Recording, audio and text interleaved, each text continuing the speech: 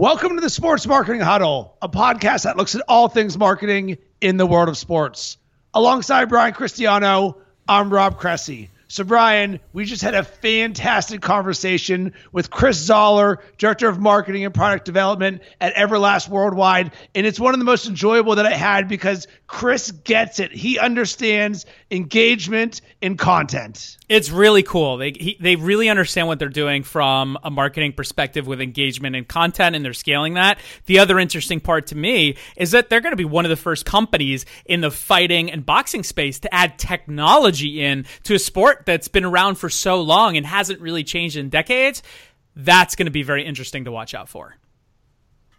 I'd like to welcome Chris Zoller, Director of Marketing and Product Development at Everlast Worldwide, to the Sports Marketing Huddle. So Chris, I love boxing and I also love MMA. Let's talk about the fight for attention, boxing versus MMA, because right now the UFC is huge, and I feel like there's a lot of fans out there that want to love boxing, but it's not loving us back from an attention standpoint. So from where you are, how do you see boxing versus MMA from an attention standpoint?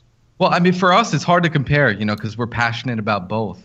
We consider ourselves a fight sports company, and that's something that, we've been a fight sports company for over 100 years. Obviously, boxing is our heritage, is our roots. But MMA is something that is fairly new for us. We started making a conscious effort in about 2008 to establish more of a presence in the MMA space. But it's hard to compare the two for us because they're both really, really important to our brand. I could say that the demographics tend to be a little bit different. So in boxing, it does skew a little bit older. There's also a different crowd of people entirely that follow the sport. The sports are, although they share quite a bit of similarities, they are very different fundamentally. So we respect that and we market to each as appropriate. So Chris, obviously Everlast has such a legacy, and I think people know it very well as a boxing glove company as a primary, at least if you probably went out on the streets and polled people in general. What is it like marketing today with a brand that has, that is such an icon of sport while continuing to have that legacy, but also push it into new places? What does that look like in 2017? Yeah, so for us, it comes down to content, so we're big into telling stories. And what we try to do is with these stories that we're trying to tell, we try to earn the right to sell product to a market. And earning a right, I mean, just by earning trust. So it's something that's unique, right? So a big goal of ours is just to maintain or grow our market share in boxing. But we're also still establishing our right to sell product to the MMA community. So for us, it's all about being, authentic, and we really care about both sports. So it's something that we try to make that come across in every piece of communication that we do. Chris, when you say, I like the way that you said that, like we want to have the right to sell in these different communities. When you say that, are you talking about building up the brand equity and really getting people to trust that the brand does what it says it's going to do before you just try to make an actual sales transaction? Is that what that means? Yeah, 100%. So, and again, it goes back to the content. So we try to, when we're building out our content strategy, we try to have our content fit in either one or two buckets, one being educational and the other being entertaining. So, and most of that, it may not even be content that helps drive a sale right then, but the importance to us is building trust with our consumers. So whether it be through content that's educational, that helps somebody achieve something, or it just simply entertains them. It gives them a source of content that they can go and, find information like news and things like that. So Chris, what are your thoughts on podcasting and live video when it comes to content? Well, I mean, I think it's the now, right? It's the future. I think, consumers change the way they consume content almost daily. So today it may be, podcasting and Twitter and Instagram. We look at all of these channels as more of like tools for us to communicate through. So podcasting for us, it's important. So about a year ago, we made a conscious effort to not only advertise more in podcasts, but also build out our own podcasting network. So we built out what we call Team Everlast Podcasting Network. Right now we have 5 shows that we produce and market. 5 shows meaning, we have a show on boxing, a show on strength and conditioning. We have a fitness show. We have an MMA show.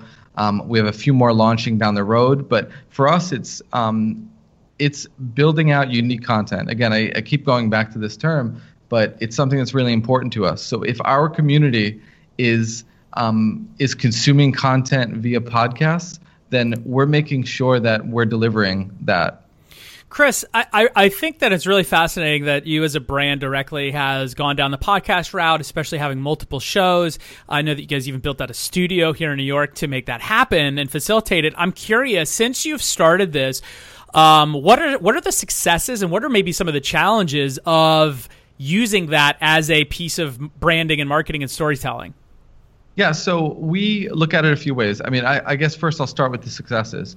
First, we're proud that we've built out these podcasts in general. So for us, success is just, we like to call it just building cool shit. So we have 5 shows that are live right now. And whether or not they get great download numbers, which they all do, and they all are growing quickly, the success for us is building out something that's new for us and building out relationships with people that we didn't have before. So that's a big piece of how we try to market, is just through building great relationships with people. And podcasting has given us an opportunity to have these conversations with people on a regular basis and get to tell our story. And, in all of these shows, they aren't hosted by an Everlast employee.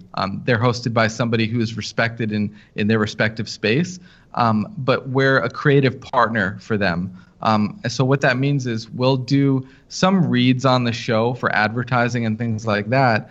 But for us, a big piece of it is just the relationships and the content. So all of the content that is produced through these shows, it gives us different pieces of content that we could share through our social media channels. We made a conscious effort about 2 years ago to build out a website that was entirely focused on content. So it wasn't only about direct sales and that side of the business. We call this Team Everlast. So if you go to our website, we also have an app that you could download to consume this. But I would say, just going back to the success, our biggest win has been the relationships that we've built because of the show. So with relationships and content comes community. How important is the community that you guys are building to the sustainability of your brand? So that's almost the most important thing. So the content is great. The relationships with people within our networks are great. But it doesn't mean anything unless we're connecting with people and connecting with people who believe in the same things that we do. So we say that expression a lot here internally with our teams.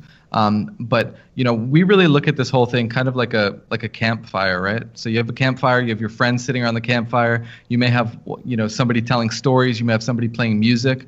The content is the music, is the stories. And the campfire is just a place to bring all these people together and build out great relationships that last a long time.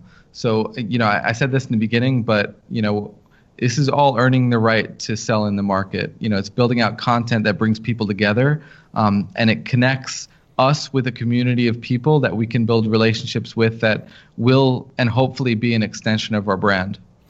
Chris, I'm going to take this in a little bit different direction because I know that Everlast partnered up with a company called Peak, which is a wearable technology type of a company where at CES you guys launched the partnership where you're putting technology in boxing gloves to measure impact and velocity and all sorts of other data, which has never happened in the sport. And it's somebody like myself who's in endurance sports, running, cycling, triathlon, etc., where there's always been so much data for so long. This is the first time we're seeing this kind of data come into the fighting sports and specifically boxing. Tell me a little bit about that because that's very fascinating. Yeah, so if you look at us as a company, we're over 100 years old. So with that comes the opportunity always to do things that are cool enough to make us appeal to a younger audience and not look like that old 100-year-old brand. So our heritage is very important to us, but technology is a great way for us to modernize a lot of what we're doing. So not much changes on the equipment side when you think of boxing and MMA equipment. It's gear that protects you.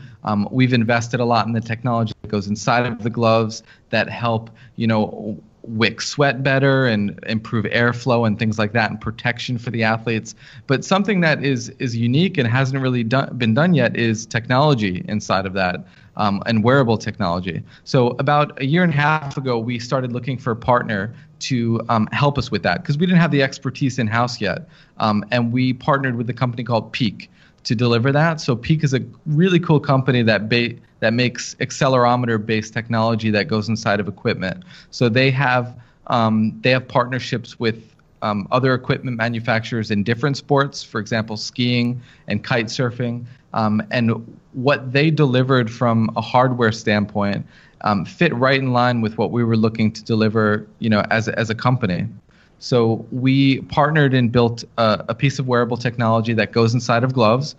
It transmits that data wirelessly via Bluetooth to a phone. So what you could do is you can record the data and look at it after a workout session, or what you could do is your coach on the side of the ring or the cage, whatever you're doing the train, can look at the data real time and provide you with real-time guidance to help you just perform better as an athlete. So it's something that we're super excited right now, because it's something that's very new for us, and it helps us talk to an audience that we don't generally talk to. So, Chris, the fascinating thing about this, and I'm curious on your take on this, because there hasn't really been any company that has decided to, use technology to this level in fighting sports, and especially boxing. And we know that obviously MMA is on an upswing. Boxing is having a little bit more difficulty continuing to grow its fan base.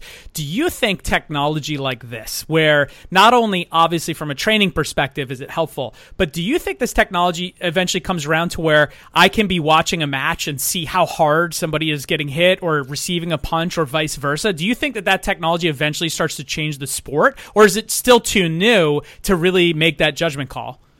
No, I think you're right on. And it'll hopefully happen sooner than later. So I've had many discussions recently with boxing promoters on just that, to get this technology incorporated into the fight. It may be a long time before it's used for judging, which is something that it could be very cool for. But right now, it's available, and we can package it in a way that it could present data to the commentators. So the commentators could be talking about what's happening during the fight live. It could also be something that contributes to, like an on-screen visual that happens live as well. But there are many opportunities there that is exactly one of the reasons why we wanted technology, was to be able to partner with broadcasters to bring that technology to help improve the sport of boxing from a fan perspective, because it's something that, it's very important for us, both in boxing and MMA, where a big goal of ours is to help the sports grow as well. So this is something that we feel could definitely find its way on air. And if it does, we'll be really excited to be the broadcast partner for that. Chris, is this something that could open up the doors to more casual fans, or even female fans, or group training? Because what I'm thinking about is, right now I live in Chicago, and all the Soul Cycles of the world where everyone's competing against each other, or the group fitness things. And I know I've taken boxing classes in the past, and wearable, whether it's Fitbit or anything, everyone loves to see where they are on a certain spectrum. Is this something that could help you guys reach a new demographic that you probably, or you may not be reaching right now? Absolutely. So, when I say boxing, or MMA, I also talk to an audience that is beyond just a traditional boxing and MMA for competition.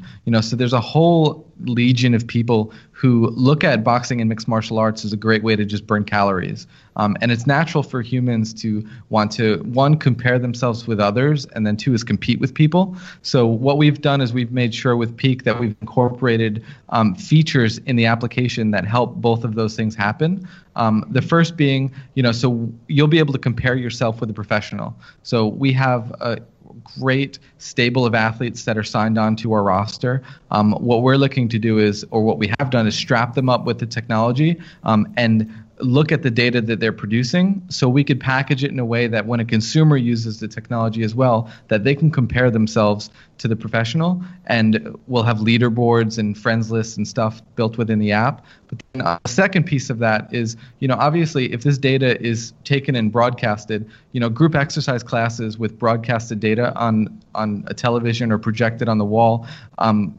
is a really cool thing, so it sort of helps build that atmosphere of a class and build, a team environment, but also gives a little bit of competitive aspect to the workout as well. So those are two things that within Peak and within the Peak app, those were central to the development of how that data is displayed and provided to the consumer.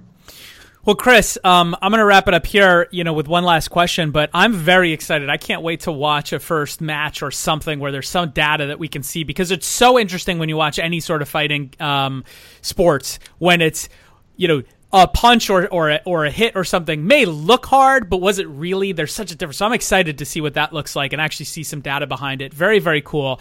My last question is for the audience here, because what I find fascinating that you've done with Everlast is, from a marketing perspective and a growing the company perspective, you decided, look, we don't have this technology in-house. We're not positioned to do that yet. But let's look for a partner who has that and partner up. And I think a lot of companies are afraid to think about that in a way of, look, let's find something that's complementary to what it is that we do so we can give greater value.